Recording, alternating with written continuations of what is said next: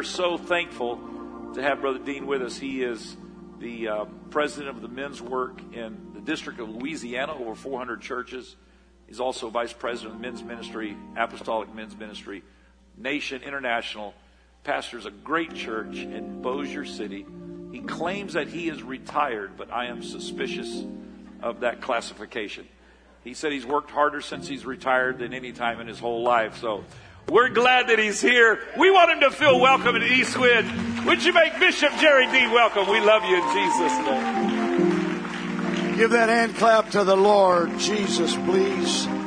Everybody clap your hands and shout unto God with a voice of triumph. You can take that "re" off of retired. They had me preaching 6 times in 3 days. 6 times in 3 days. I haven't done that in forever. I don't know if I've ever done that. But I sure sleep good at night. You can be seated. Good morning, everybody, and God bless you. And it's so good to be here with my friends, the Myers. Your pastor and his wife, his boys, man, Gregory and Luke, they were so impressive. They've been taking care of me.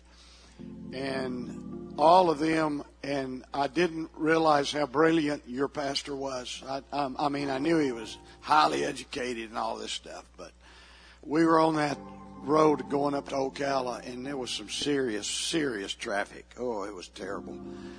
And I said, man, what's the deal with all this traffic? He said, well, there's just more cars than there is highway. That might have been the greatest revelation I've ever got in my life. I'm going to tell that all over. That was just brilliant. I mean, brilliant. I don't know what class that came out of, but it must have been an engineering class for sure. Anyway, and the Elder Myers, God bless them. You know, back when I had a little carnal moment, I listened to a country song called "I Was Country Before Country Was Cool." And people like Elder Brother Myers, do y'all call him Bishop? I don't know what title they go by here, just the senior Myers. These people were Pentecostal before Pentecostal was cool. Yeah. And let me tell you, that's why we're here today. Because these people just did a great job. And I don't have Facebook, and I think I can get to heaven without it. I'm not positive, but anyway, I do follow either the church or Brother Myers or something on some social media site. And so I've seen pictures. I saw last week you had a crusade and 51 people received the baptism of the Holy Ghost. And I'm like, what am I doing? But anyway, I asked Brother Meyer, I said, I saw some pictures. It looked like you had a lot of Jamaicans in your church. Hey, so are there any Jamaicans in the house? Whoa. Now, some of you raising your hands ain't from Jamaica. You're the wrong color. Hold on a minute. All my Jamaican friends here, I got to tell you, I preached a sermon a while back. The title of my sermon was, I Want to Be Jamaican. Yeah, and here's what happened. So I went and preached for a young man out of our church. He pastors in Atlanta. He's not actually all that young anymore. Anyway, he has like 40 or 50 Jamaicans in his church. Man, they came in that Sunday morning. They had on hats. They had on yellow, bright orange, pink, I don't know, all these colors. Man, but their worship just lit that service up. It was just beautiful, man. And yeah. So I'm on the way home the next day on the plane, and I was praying. I don't know. In Louisiana, we don't have counties. We have parishes. I don't know if there's a Jamaican in our parish. But I said, God, I want some Jamaicans in the Pentecostals of Bossier. And the Lord said, why don't you just be a Jamaican? So I preached a sermon. I want to be Jamaican. I went up here to Toronto, and I preached in a Jamaican church. It was huge. I preached my heart out. We had a big old long altar service. People were being touched and blessed, and I'm like, okay, it's about time to go to the restaurant, get something to eat, go home, go to bed. No, that pastor's an amazing organ player. He went to that organ and started doing the hoopy doopy or whatever on that organ. And that place came alive. We sang for another hour, I think, and I'm like, I thought we were going home. Well, those Jamaicans, they know how to have church, so I want to be Jamaican.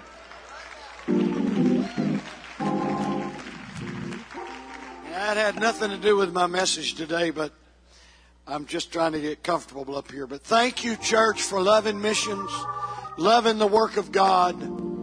God has amazing things in your future. I don't have to tell you that. I find that in the Bible. I told the first group, an 84-year-old lady, her pastor brought her up on the platform and said, tell us what it was like in your day. She said, Pastor, this is my day. So that's what this retiring business is about. It's like, this is still my day. And I'm old enough to have seen the transformation that's taken place in our churches. I evangelized 5 years. Most of those churches would have 30 or 40 people in them. Their buildings were dilapidated. Very few nice churches. But look what the Lord has done. In the last century, 600 million people received the baptism of the Holy Ghost. That ought to make everybody shout.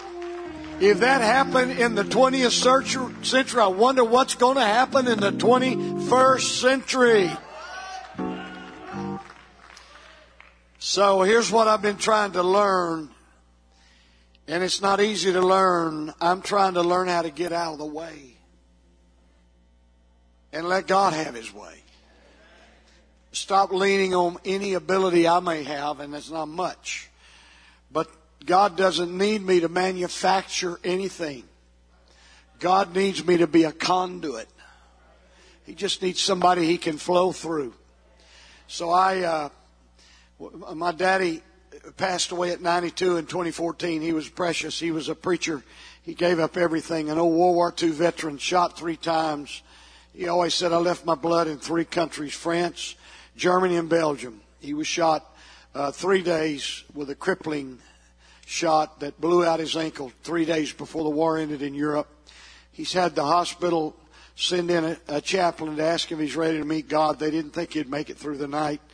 But he lived and he kept his pledge to the Lord that he would do whatever God wanted him to do. Found God at a brush arbor meeting. You don't even know what that is, do you? They didn't have a church. A church came out in the country and put up a little brush arbor. And he got curious about it, went down there, and the rest is history. And God filled him with the Holy Ghost, and it changed his life. That's the way it's supposed to happen when you get the Holy Ghost. But anyway, my dad grew up in the Depression. They were poor, like we were pretty poor growing up. We didn't have a lot. My dad traded all that in to be a preacher. And before he died, he made me these little horses. And I'm going to preach to you about simplicity. He made these horses out of corn stalks and told us, made them for me and my brothers. I had 4 brothers. He said, this is what my daddy used to make me when I was a little boy. They didn't have money to buy toys. And I can tell you, I can guarantee you they had as much fun with these little horses as these kids have with these video games. Those ears are all plugged up, can't hear anything but playing somebody on the other side of the world and all shut up in their room, you know, not getting any vitamin D, no exercise. I'm an old man, can you tell? I can tell you they probably had as much fun. I had as much fun growing up. I didn't know what chlorine was in a swimming pool until I was a grown man. We swam in mud holes. Honestly, I swam in a stock pond one time that was stagnated. When I got out, my toenails were green with that stagnant water. I went home. My mother said, "Where in the world have you been?" My toenails were. We didn't wear shoes in the summer. We went, but you don't believe any of this, do you? I'm a country boy. I was country before country was cool. You know. And anyway, I got married. My wife refined me a little bit, not a whole lot, but she worked on me. She taught me not to say chimney and taca, and she won't let me say gracias in a Mexican restaurant. She just says, "Forget it. You're embarrassing me." She sent me a text this morning and said, "I prayed for you this morning that God would help you have a clean mouth."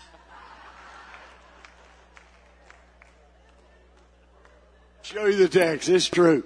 She knows I'm kind of crazy when I go out. Well, I'm crazy all the time. I'm crazy when I'm home. I'm in love with Jesus. Is anybody in love with Jesus? Come on, somebody. Is anybody in love with the Lord? Isn't it amazing He died for us? Isn't it amazing? Isn't it amazing? But I'm very serious about it. I've done a little traveling, not nearly as much as these guys overseas, and nearly all the countries that I've gone to are third world countries, and the thing about the churches I visit in the third world countries, they're just having phenomenal revival. And my prayer is I want to have a first century church in the 21st century. Can we have a Book of Acts church in the 21st century? Huh? And I've just seen things over there. We're going to show you a video tonight of a crusade we had in Nicaragua, but we actually, sometimes we think God is an American. God is not an American. He's not a Democrat. He's not a Republican. He's God, all right? He's God. But I see these great revivals, and I just want to tell you, there are many places in the world that have a Book of Acts church today. Didn't get a lot of response from that. There are places in the world, I've been there, I'll show you tonight, where they are having a Book of Acts church. We just had Gerald McLean in Bossier City at our missions conference. He just retired from being in Nigeria, he and his wife.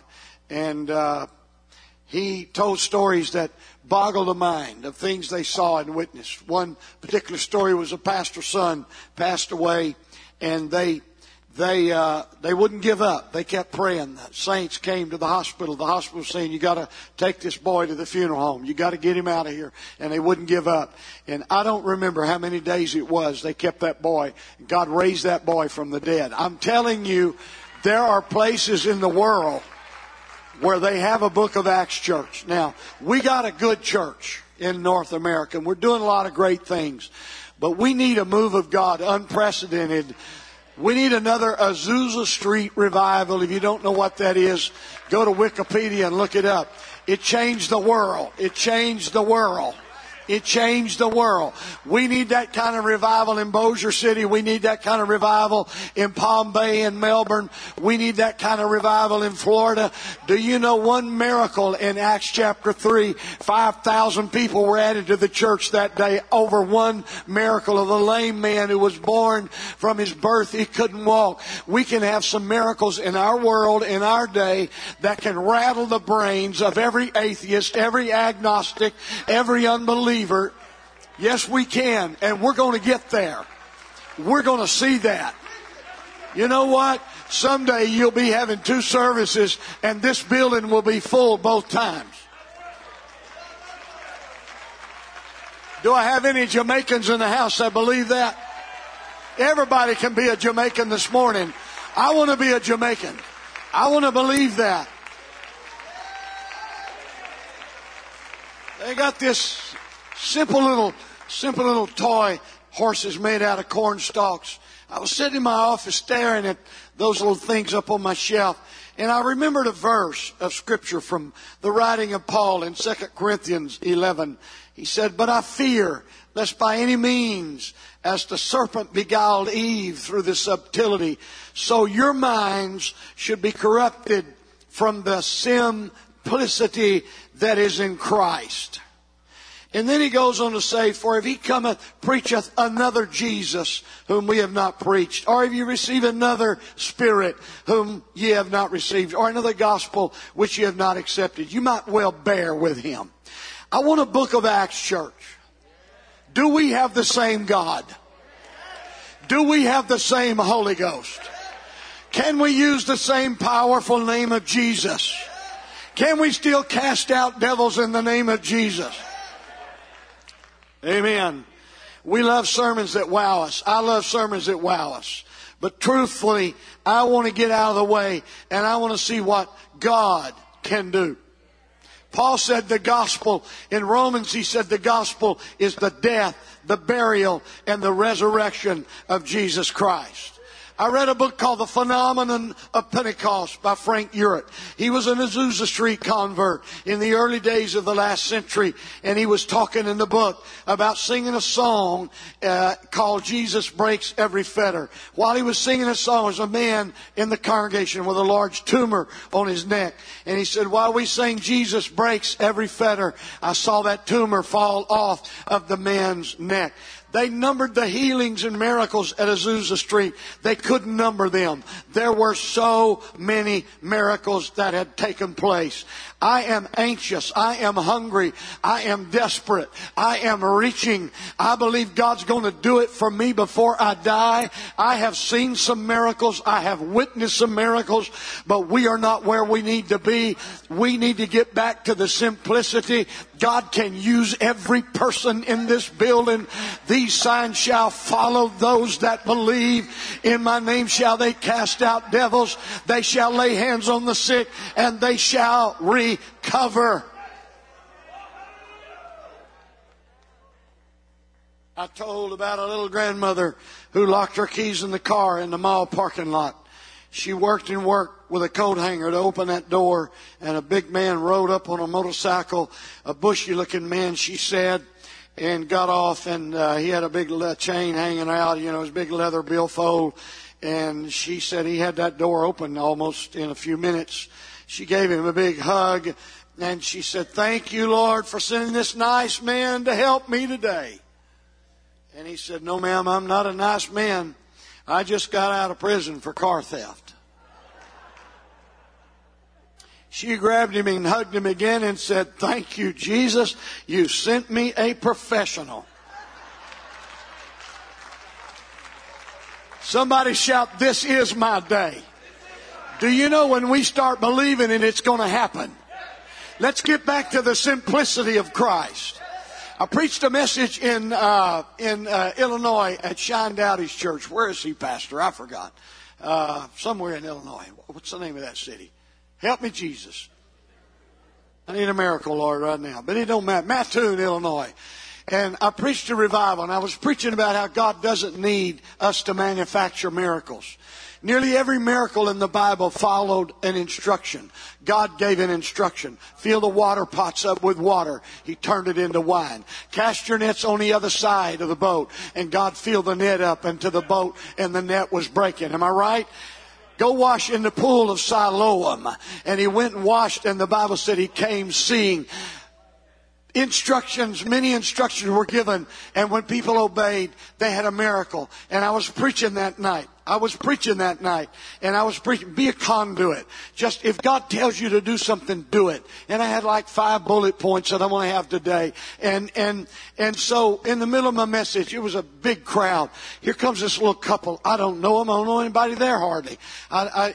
Just a few of the pastors and preachers, they have a little baby. I found out later the baby was 8 months old. I didn't know I didn't know anything about him. I didn't know they had adopted the baby. Or were trying to. I didn't know the baby was blind. I did not know the baby's mother was a drug addict. And because of her drug addiction, the baby was born without eyes. I didn't know any of it. And I felt the Lord impressed me to finish my message. I felt an urgency in the Holy Ghost. Can I tell this stuff to you? And so they were standing here. They were doing what I asked them to do. Break out of your box. If you only do what you've always done, you're always going to get what you've always got. Sometimes you got to be bold in the Holy Ghost. You got to do, well, I think that may have been God. I think the Lord may have put him on my heart. When somebody comes to my mind anymore, I just shoot them a text. It's easy to do. Hey, you came to my mind. I'm going to say a little prayer. You cannot believe how many times somebody texts back and say, wow, the timing on this was amazing. amazing. But I asked the mom and the dad, I thought they were mom and dad, y'all just be seated here. I'm going to preach just a few more minutes. And the Holy Ghost fell in that place. People were praying. There were probably 400 people, 300 people in the altar. I was out praying with people. In a moment, I went over and I saw this couple were there with a baby, and Gordon Poe had a little baby toy, a rattle toy, and he was holding it in front of that baby, and the baby was doing this, watching him, following him. And I got a picture of it. I got a video of it somewhere. I could play it for you tonight. You want to see it? I didn't know that nobody laid hands on that baby. I don't know if anybody even prayed for that baby, but that baby's eyesight came back. They sent a video to his doctor, and the doctor started crying on the phone. This is a true bona fide miracle. Well, you know what? This shouldn't be an exception to the rule. If we're going to have a Book of Acts church, then we need miracles in the church. Amen? Nobody prayed for that baby. It was just a mama and a daddy saying, I'm going to do what God told me to do. They stepped out in faith. Hey, I don't have to finish a message. If somebody here had cancer today, I'd stop what I'm doing and let God heal you of that cancer right now. That would be more important than me. Do you believe God can do it? I got the Holy Ghost. I got on the elevator at LSU Shreveport, way up high, and we were going down. There was one lady on the elevator. You stay right there. You Jamaican? You're American, but you kind of look Jamaican. You got it. Well, she rubbed off on you. That's it. I don't mind you standing right there and helping me preach. You want me to preach? I got on the elevator and we're going down, and the lady on the elevator did this. Woo! Only two of us on the elevator. She looked at me and said, "Are you a preacher?" And I said, "Yes, ma'am, I'm a preacher, but that's not what you're feeling. It's called the Holy Ghost." She said, "Man, I just got goosebumps all over my body." You know what? You got the Holy Ghost. You're not like every John Doe that walks into Starbucks. You're not like everybody else that goes up and gets a latte or a tea or whatever you're getting. When I go to my Starbucks, which is a bad habit I have, I walk in the door and sometimes they start saying, "Jerry, Jerry, Jerry." He just told me what that meant. I didn't even know what that meant. You know what? Because I'm nice to people. I talk to people. I smile at them. I'm a representative. I'm an ambassador for Christ. I'm not like everybody else. Do you have the Holy Ghost? Then you need to be a conduit. Let the Holy Ghost. Clap your hands to the Lord. Come on, clap your hands to the Lord.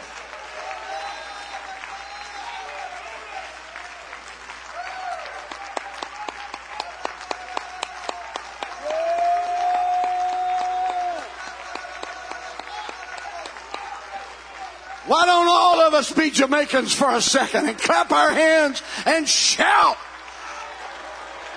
Shout unto God with a voice of triumph.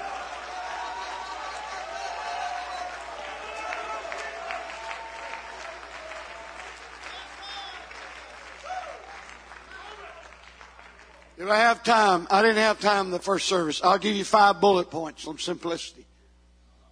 It's not complicated.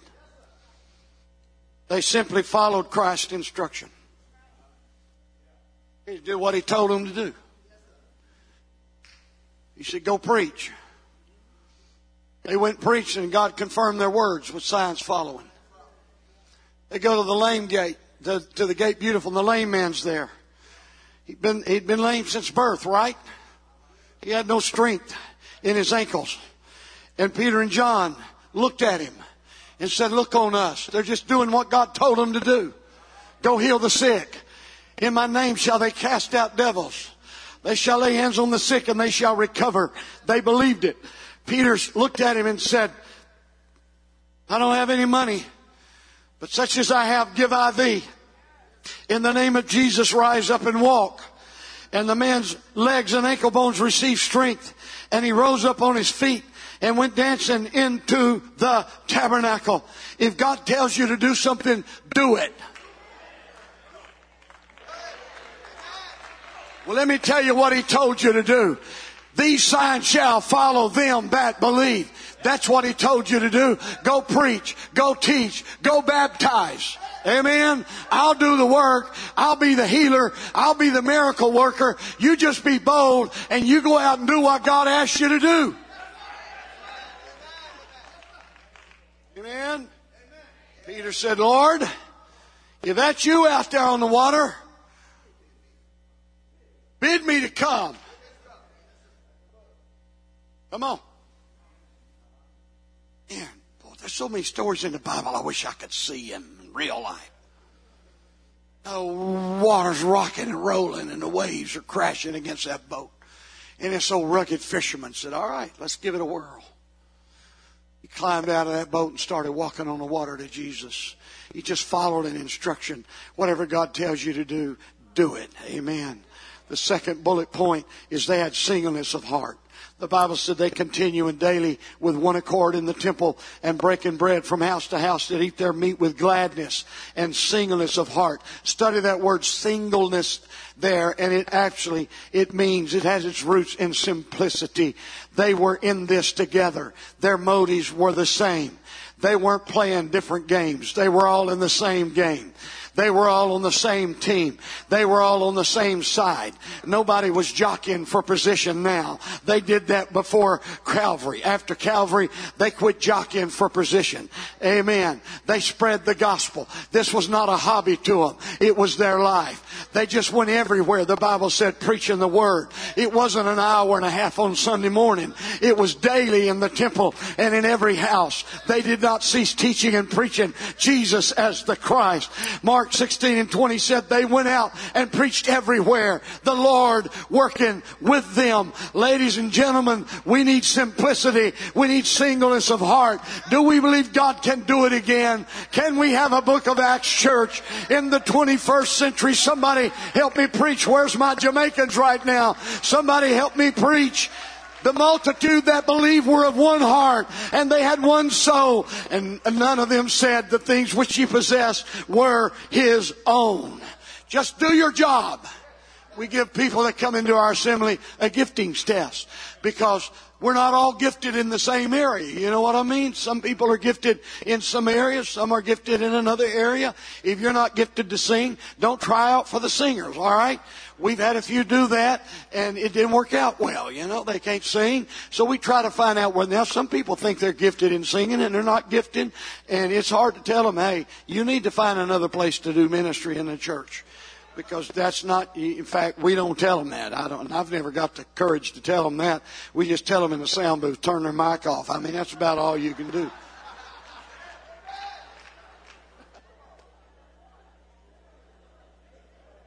Y'all don't go ask those sound men if they've ever done that, all right? Amen. My brother's a professional Christian singer. They got machines now that if you go flat or sharp or something, that machine corrects it. I guess we could all sing, huh? I don't even know why I got off on that.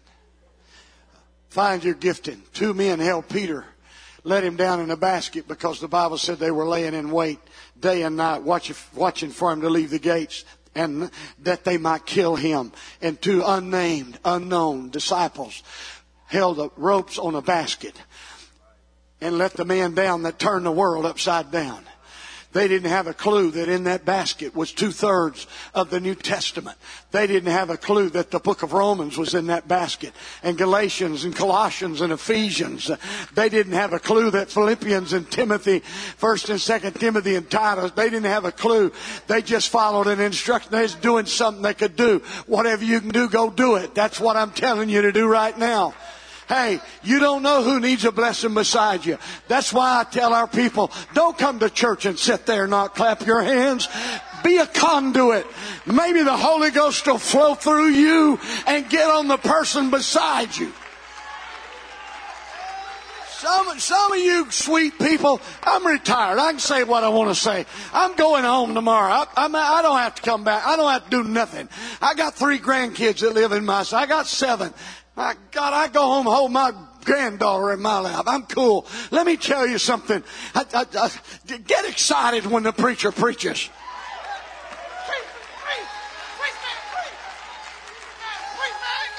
The person beside you may look at you and say, boy, they ain't getting nothing out of this, and they may not get anything out of it. Be a conduit.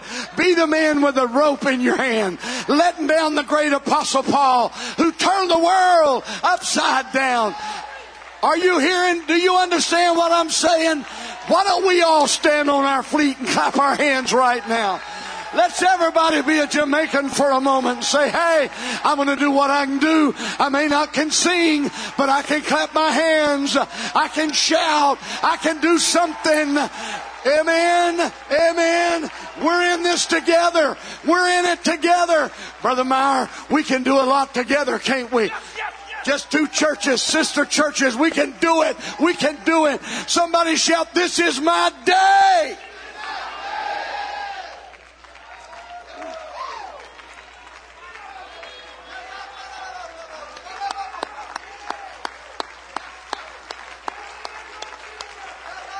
Come on, Sunday school teacher.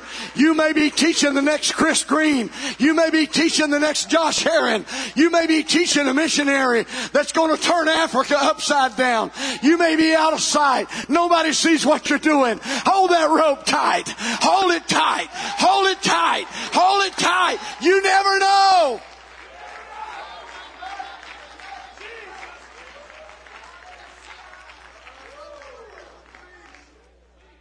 I worked at World Headquarters. You can be seated for 3 years. And I missed pastoring. I missed having my hands in the harvest. I moved back to Bossier and took the church there. They invited us to come 34 years ago. And they had 3 vans. One of them sat under a pecan tree, and that old sap had dripped on the van. It was pitiful looking. But I was so hungry, so anxious to get my hands in the harvest. I began to drive that van, picking up kids for Sunday school. And I found these 4 little Hispanic kids. The parents couldn't speak English. The mother would ride with us. I couldn't talk to her. She'd come to church. And I picked Roman up and his 3 sisters. They came for years. And one of the sisters in the church told my wife, said, I'm embarrassed for our pastor to drive that old van. Well, buy him a new one, my Lord. Ride, take him candy on Saturday, you know. I didn't even know a policeman was following me around. That does kind of look weird, don't it? A man going around giving candy to kids in all these neighborhoods. Thank God the lady running the dispatch at the police station, her brother was in our church, and the police called in, ran my license plate. She said, oh, don't worry about it. That's Pastor Jerry Dean. He's picking up kids for Sunday school tomorrow, getting kids ready. You know what happened? I brought him. That boy's Roman and his sister's daddy got thrown in jail for a DWI, and he called me and asked for $500 to get him out of jail, and I couldn't do that.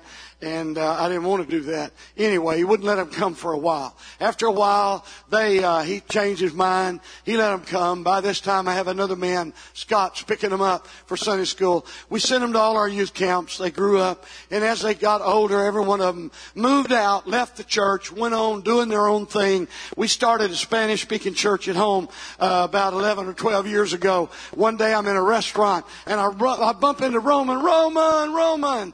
He got up and hugged me. He's sitting by a lady. I said, Roman, I want to meet your wife. She's heavy with child. And he said, Pastor Dean, she's not my wife, but we're going to get married. I promise you we're going to get married. And I'm like, Roman, you need to come to our Spanish-speaking church. We just started it.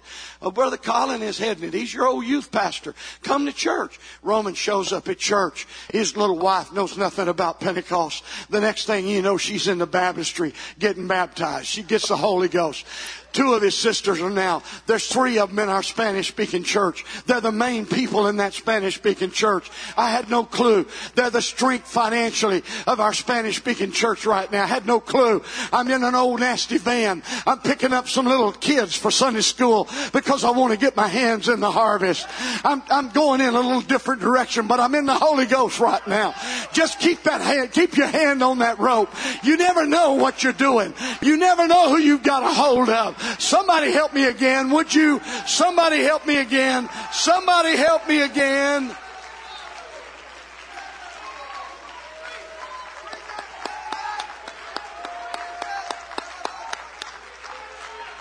I got to get out of the way. I want God to do it. Just be a conduit, somebody. My third thing that I put down here is a simple little bullet point. This quitting was simply not an option. Backsliders are stupid. I heard somebody say, "My Lord, have mercy." That's why my wife's praying for me to clean my mouth up. I got a call one day from the Bossier Police Department. They said there's a man up on the bridge, and he said he wouldn't talk to anybody but a United Pentecostal preacher. He's hanging out over the bridge. I go up there. It's Traffic Street Bridge. It's Highway 80 between Bossier and Shreveport. And there's police cars everywhere. There were probably 50 police cars on both sides of the bridge, you know. And I pull up there, and that was back when we had these old customized vans, you know. I pull up there, and I'm rolling up, and it like the Red Sea opened up, man. First policeman there, I said, "I'm Pastor Jerry Dean, United Pentecostal Church." "All right, come on." And here's this guy hanging out over the water. And it's not that high. I mean, and the sheriff is down there in a boat just circling. And I jumped off cliffs that high when I was a kid. In those mud holes we used to swim in. And so I'm walking him. He's like, "Who are you? Who are you?" And I said, "I'm Jerry Dean. I pastor the church." It was right around the corner. That's our old building. And he's like, "Don't come any closer. Don't come any closer." And I'm like, "What's going on? What are you doing?" And he said, "I want to kill myself." I looked out and I said, "I'm not sure that'll do it."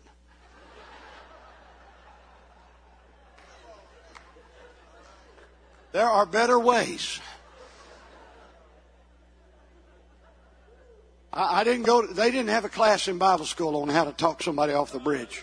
If they did, it was one of the classes I never got to. I didn't go to college. Nobody trained me how to. I didn't know what I was doing. I didn't have a clue. But I asked the guy. I said, "Man, I don't think it'll do it." And he said, "Well, I know how to hit." I said, "You better know how to hit. You're going to have a belly. What we used to call them, a belly buster. It's when you thought you could dive and you couldn't. And you're red for 3 days right here." And he said, "I know how to hit." And I did. I told him this. I said, "Man," his name was Rocky. I said, "Rocky, man, these people train for years know I hit the water." And anyway, I said, "Well, why did you want to talk to a United Pentecostal preacher?" And he said, "Because I grew up in Tom Barnes' church in Minden." Well, he's an icon in our part of the world. He's now deceased. He was amazing. He was a prophet, apostle, pastor, teacher, and evangelist. That's what my old bishop told us. He filled every office. And I said, "So you're a backslider?" "Yeah." "You won't kill yourself?" "Do you believe in hell?" "Yeah." "You're stupid."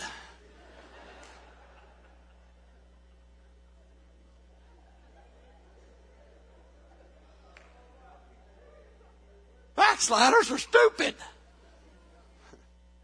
Oh, God, help me. Better pray again, honey. Are we online? We're online this service. Oh, Jesus.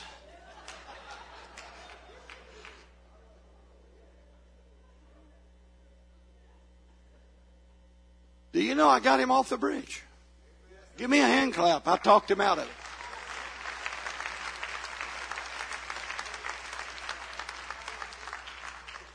And he told me too. I said, "Why do you want to kill yourself?" Because my girlfriend's shacking up with a man over here. I said, "This is getting wilder. You kill yourself over a woman?" There's a lot of women in the world, man. Y'all don't believe that story. I don't care if you believe it or not. I probably embellished it just a little bit, all right? Probably. But you know what? I talked him off that bridge, and I told this story years later at a men's conference in Louisiana. I'm preaching, I'm telling a story. It came back to my memory, and I said, and I got to thinking, what if he wouldn't pray through? Because we had a lot of men from Minden, and I'm like, oh, God. So I verbalized that. Well, the guy in the balcony stood up waving his hand. Turns out it was his son. He had never met his daddy. He said, I'm going to find my daddy. I hear he's living in Little Rock. It's a true story. His son's name was Caleb, I believe. And Caleb became one of our ministers. But Caleb went and found his daddy. You know what he was doing? He was running a rehab for drug addicts.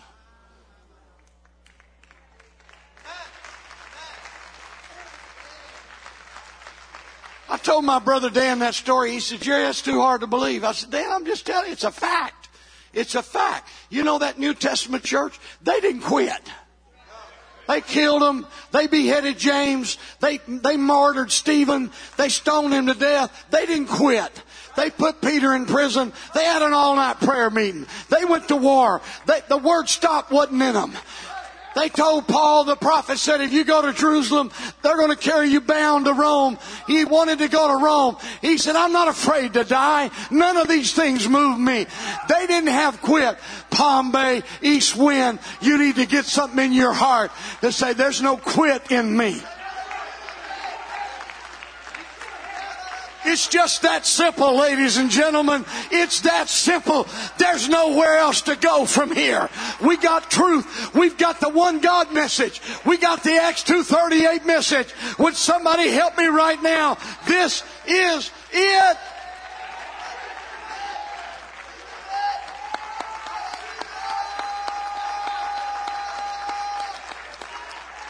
They stoned Paul at Lystra, thought he was dead. He went right back into Lystra, crawled up out of those stones. They had no quit. You know why? They weren't afraid to die. They wasn't afraid of any kind of COVID. They wasn't afraid of any kind of death. They wasn't afraid of none of that stuff. And that spirit of fear gripped our nation, and I'm not going down that road. But don't let that spirit of fear get on you. Hey, my next step is heaven. Are you hearing me? That ain't a bad option. Did you hear what I said? Heaven's not a bad option. My daddy was 92 years old, decided he was tired of living, crawled up in a hospital bed. I went to see him. He said, I have zero fear of death. I'm going to heaven. He said, Jerry, it's hard to leave your family, but I'll be there waiting on you when you get there. We need to realize, church, listen, oh God, I gotta hurry. Oh God. Oh, God. Woo. My next bullet point is their simple confidence in God gave them boldness. They just believed God would do what He said He'd do. Hey, how many, was it like nearly 500 saw Him after the resurrection? These people were alive, man. They were alive. They were alive. You're not afraid to die when you've seen Him come out of that grave. They had boldness. We need boldness. We need boldness. Let me tell you again. You're not every John Doe walking the streets of this city. You're not every person. You have the Holy Ghost. Do we know what we have when we have the Holy Ghost? One of our ladies at home, her name's Ginger. She's a nurse. She's a sweet little old girl. She works in our 7 ministry to those with hurts, hang-ups, and habits. And anyway, Ginger at the lunch break was talking to Doug, and they would open the Bibles, and Doug grew up in another church, and she was showing him, she was talking to him about baptism in the name of Jesus. He said, I never heard that in my life. That ain't in the Bible. She would say, well, you need to read your Bible. He said, they told me the Holy Ghost didn't happen anymore. People don't speak in tongues anymore. She said, you need to go home and read your Bible. And he did. He started reading his Bible. He came to church. He liked church. I met him the first time he was there. Told me his name was Doug. I said, Doug, we're glad to have you. He said, I'll be back. I like this. Well, they were talking every day at lunch. We had a Monday night prayer meeting. Doug told me this part of the story later. He said, I read in 1 Corinthians 14 where the Apostle Paul said, I thank my God I speak with tongues more than you all. And literally, this guy grew up in a church. He said, I didn't know Paul spoke in tongues. Y'all knew that, didn't you? That's why she kept saying, read your Bible. So we had a Monday night prayer meeting. We usually pray from 7 to 8. Ginger got up to leave, and she noticed Doug was hesitant about leaving. He said, where are you going? She said, well, we usually pray about an hour and we leave. She said, you don't have to leave. You can stay here if you want to stay. Well, he didn't want to stay there without her. He didn't know a lot of people. And she got worried about it. She called him when she got home. She said, Doug, are you okay? And he said, no, Ginger, I'm not okay. What's wrong? He said, I want the Holy Ghost. To when? Now. Anybody wants it now, you can get it now. Ginger called me later that night. She said, Pastor, I panicked. I've prayed with a lot of people who received the Holy Ghost, but I was never the instructor. I didn't know what to do. She grabbed her computer and she Googled how to pray somebody through the Holy Ghost speaking in tongues. It's a true story. It happened not in the last year in our church. She Googled it. It pulled up, I think she said 3 bullet points. And she said, okay, Doug, let's go. Doug had already been baptized. We had already baptized him. And she said, I guess she led him through repentance. I don't know, but in the end she probably told him, like Chris Green and all those guys, tell him to start praising God. Anyway, he busted out speaking in tongues. He couldn't stop. You don't believe this, do you? You want to have a Book of Acts church in the 21st century? I do. Doug never misses unless he has to work. He's at the house of God. You can get it. Just be a conduit. That's all Ginger was, is a conduit. Just let the Holy Ghost flow. God doesn't ask us to manufacture anything. He doesn't ask us to heal anybody. He doesn't ask us to give anybody the Holy Ghost. We couldn't if we wanted to. But if you'll be a vessel, if you'll be somebody that it can flow through. Oh, clap your hands again, all you people, and shout unto God.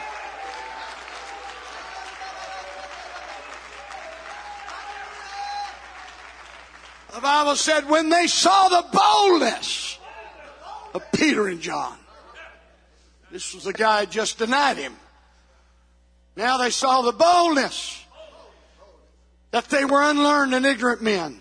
That doesn't mean they were crazy. That means they were uneducated. They marveled. For all men glorified God for that which was done.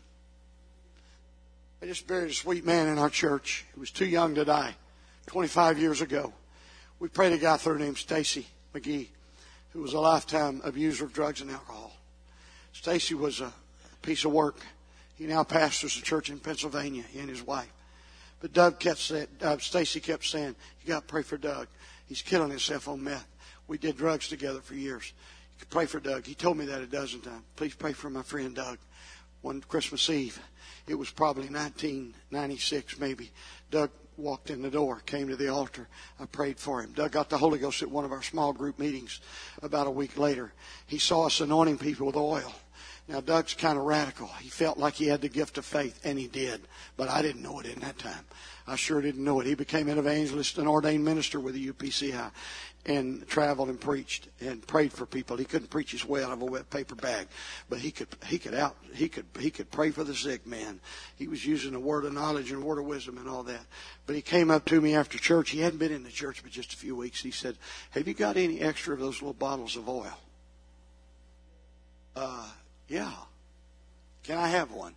Well, that's scary for a new convert, taking off a bottle of oil, you know.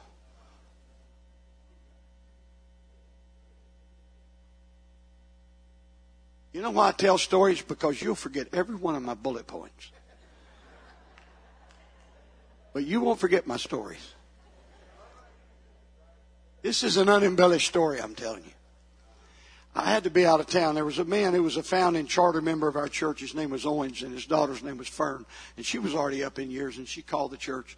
And her husband, who had done a little work on our new building, his name was Ben Scroggins. She said, Ben has, what's that disease? I should retire. I should go ahead and retire. Anyway, meningitis. He's in the hospital, and he's in a coma. And they don't think he's going to live. And I was leaving town. I said, well, let's give old Doug a shot. I called Doug and I said, hey, Doug, you want to go pray for somebody? Yeah. So he's out at Piermont Hospital, and he's in ICU. His family's all in the waiting room. They don't think he's going to live. Oh, yeah, I'll go pray for him. Doug walked into the waiting room and announced to all the family that God was going to heal Ben.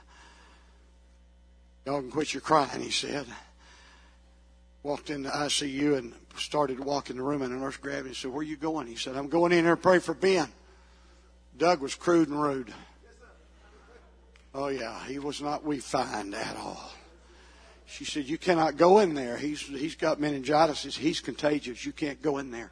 They had a window up on the wall. He said, "All right, I'll just pray for him out here." He smeared oil on that window. Curse that sickness, curse that disease. Y'all don't have to believe it if you don't want to. I'll be leaving soon. You can say that crazy nut from Louisiana down there telling us all those wild tales, you know. You want a 21st century church to be like the book of Acts? We can do this. This is our day. I'm going to close. Just hold tight. I'm going to close. Doug had not got to his car. He went out in the waiting room, told all the family God had touched Ben. He said, "I was just fixing to get in my car and somebody was hollering," and he turned around, and a young girl that happened to be the granddaughter, she said, "Are you the guy that came and prayed for my grandpa?" He said, "Yeah." She said, "He just woke up out of his coma. Ben just died about a year ago. Somebody called me, and he probably 85 and 90 years old when he died. He was already an old man. This is our day." Do you know what God needs us to be? Bold. Bold. Now we got to use wisdom. I'm not telling everybody to be a Doug, but what I am telling you is quit calling your pastor when your co-worker needs prayer and say, "Would you go to the hospital and pray for my co-worker?" Quit calling the church. No, you get you a little bottle of oil. You walk in that hospital room. You're a believer, aren't you? Be a conduit.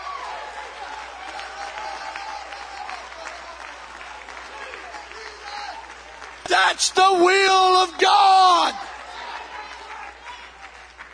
All right. I'll get this last bullet point. Everybody stand. I'm done. Whew, it's nearly lunchtime. Of course, you Jamaicans don't care, do you? Going to get that, what do they call it? Jerk chicken? Jerk chicken? What's jerk chicken? I don't know. I went to Jamaica. They were doing that jerk chicken. As you jerk it around before you kill it. I mean, what do? Jerk chicken. I could just see visions of that Jamaican cook with that chicken in there over the pot jerking on it. You know, we're going to have something. I like that jerk chicken too. I'm going to tell you that. And they have something else jerked. I don't remember what it was. Everything they eat down there has been jerked on, I guess. I don't know. Let me give you that last bullet point. They gave their all. They didn't leave anything on the table. They didn't leave anything in a church service. They gave it all they had. The Bible said in the book of Acts 34:34, there was none among them that lacked. This is an amazing verse of Scripture. For as many as were possessors of lands and houses sold them, brought the price of the things that were sold, and laid them down at the apostles' feet.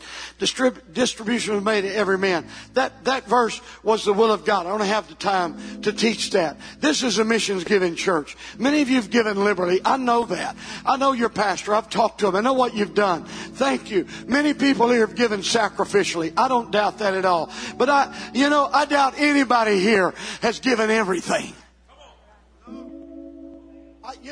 God has blessed me so much. When I thought I'd given all, He just gave me a bunch more.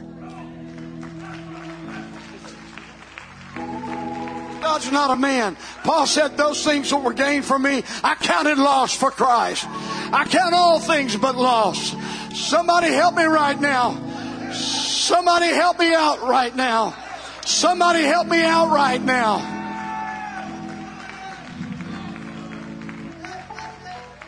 They gave everything.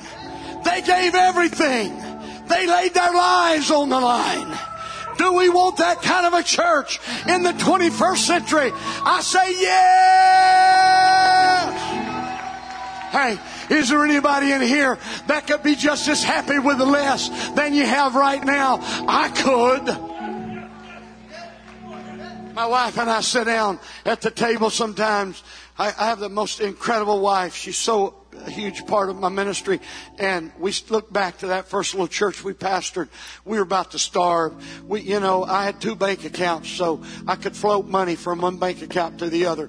You young people, you don't have a clue what I'm talking about. If you deposit a check in this bank, it would be like 3 days before it got to the other bank. So I'd deposit a check in this bank, give my wife a checkbook from the other bank, and I don't think that's illegal. I mean, sometimes you got to do what you got to do. I mean, we had to buy groceries. We had a church of 70 or 80 people out in the country, nothing there but a church and a parsonage, and everybody were farmers in the church, and they were kind to us, and it was a great place to break in our ministry as a pastor. But let me tell you, when I looked at all that, we sat down, and now we live in a house that was almost given to us. I'm not talking about a shack. I'm not talking about a shack. I'm talking about bad to the bone, best neighborhood in Bossier, almost given to me. Don't know a penny on it because we just kept giving. We just kept giving. We just kept giving. We just kept giving. And God just kept rolling it back, rolling it back. We just rolled it to God and He just rolled it back to us. And when it came back, it was pressed down, shaken together, running over. It just kept coming back. It just kept coming back. This is not a sermon about giving. I'm not even talking about money altogether. But I'm talking about being willing to give Him everything you've got. That means when you clap your hands, don't patty cake.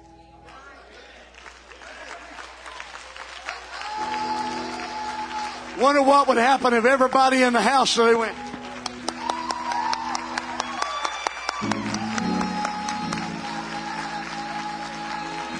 Where's my shouters today? Where's my shouters today?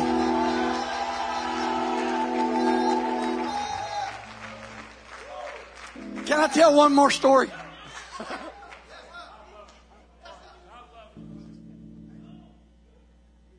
I got permission from Pastor Myers to tell one more story. We're going to show you a video from Nicaragua tonight. So we had an evangelist in our church. Our church loves missions just like you do. We're committed to it. We get ready to build buildings. This is what I always said. Not if we have to cut back on missions. We got a world to reach people.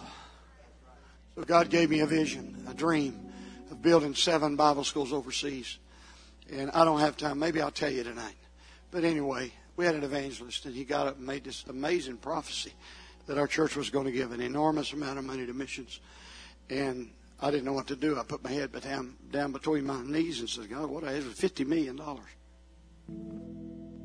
Called my bishop, Brother Tenney, and said, what do I tell the church? He said, well, he probably should have run that by you first. I got a man in the church that had a little money. He called me the next day. He said, Pastor, does that guy know how much $50 million is? And I'm like, I don't know. Well, Brother Tenney said, Brother Dean, you know what? You give him a little room. He's a prophet, and he is a man of God. And he said, they may make some mistakes. So, and then Brother Tenney floored me. He said, what if it's true? We got all these limitations, don't we?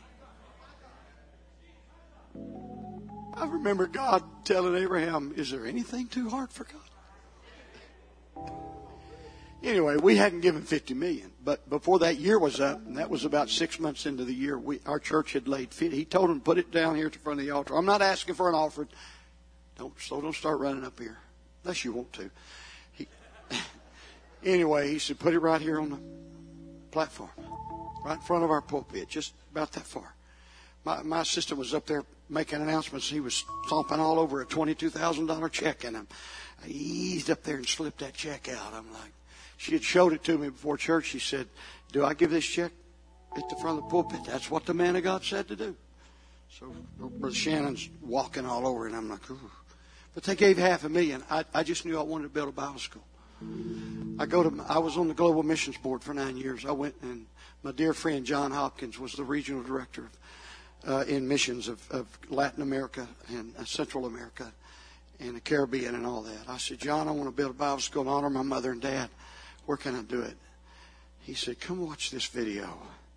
I go over and he plays a 4-minute video. He had been down to Nicaragua to preach to the pastors and their wives. There were about 400 of them in that room.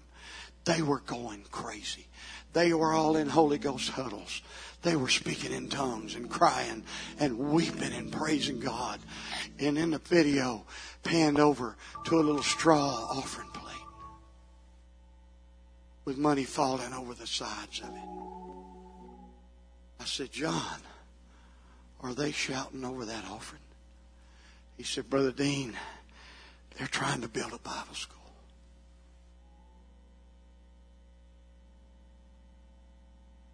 Those men gave their bus ticket home. They gave their meal money for the conference. And they're going crazy over it. Come back tonight and I'll show you the end result of that. I said, John, when did that happen? The missionary said they had prayed 15 years for God to help them build a Bible school. There was $1,500 US in that offering plate. They gave it all. Brother Nick said, Brother Dean, we've been praying 15 years. The Bible school students sleep, eat, and go to school in one room. They pull the desk out and lay their beds down at night. They roll their beds up and put out the tables to eat their breakfast. While they were doing that, I feel something moving in this building. God was moving on a people in Bossier City to build them a Bible school. I think that Bible school was about $325,000, but we had the money. We had the money. I've been there. I'll show you a video tonight. You'll see that Bible school. Don't miss tonight. Boy, I got some of you to come back. You don't even come back on Sunday night. Boy, that was cool, wasn't it? What I just said was cool. Hey, God honored them. You know why? They gave their all. Today in Las Colinas, Nicaragua, right outside the capital city, there's a large 2-story, I forget how many square feet. People come. They sleep in the dorms. They eat in the kitchen. They have their classes.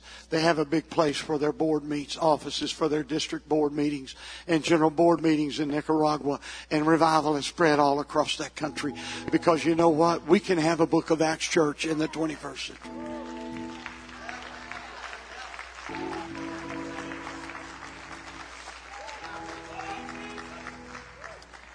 Lay your hand on somebody's shoulder close to you and let's pray together right now. If God gives you an instruction, you need to follow that instruction. But let's pray right now that God will do a work in this church like the book of Acts and Habakkuk prophesied and said if you heard it with your ear, you wouldn't have believed it. You want to pray right now that we'll be that church that God wants us to be. That will have boldness, that will follow His instruction, that will do what He's calling us to do. Come on now, in the name of Jesus. Would somebody pray in the Holy Ghost right now? It's okay in a Pentecostal church to pray in the Holy Ghost. Would somebody pray in the Holy Ghost right now? Let the Lord lead you. Come on, singers, get ready to sing. Let's let the Lord work. Let's let the Lord work. It's not that complicated. It's simple, brothers and sisters. It's simple, brothers and sisters. God didn't intend for it to be complicated.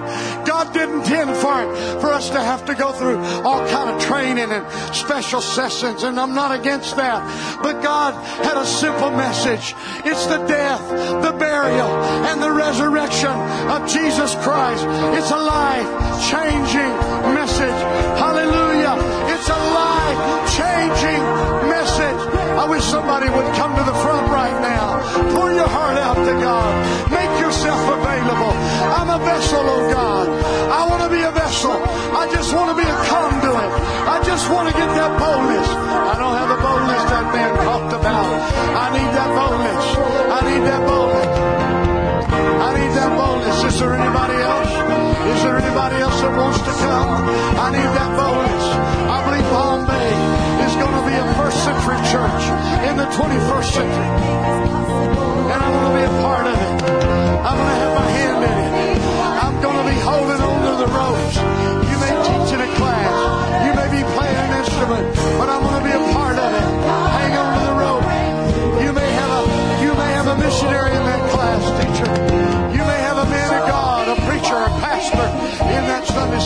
You never know.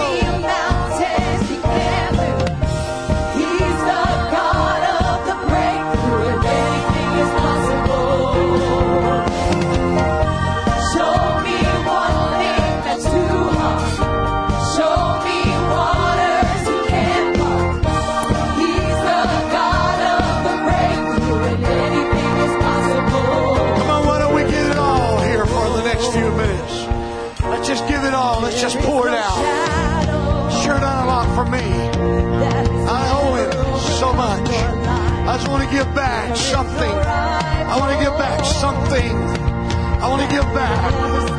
I want to be a vessel. I don't have to be perfect. God uses imperfect vessels. Nehemiah rebuilt the walls of Jerusalem with burned out stones. You may feel burned out. You may feel washed out. No. God just needs a vessel. He don't have to have a perfect vessel. He just needs a vessel. He needs somebody that's willing. I'm willing. Yeah. I'll go the second mile. I'll go the next mile. Every battle you've already won. We've already won.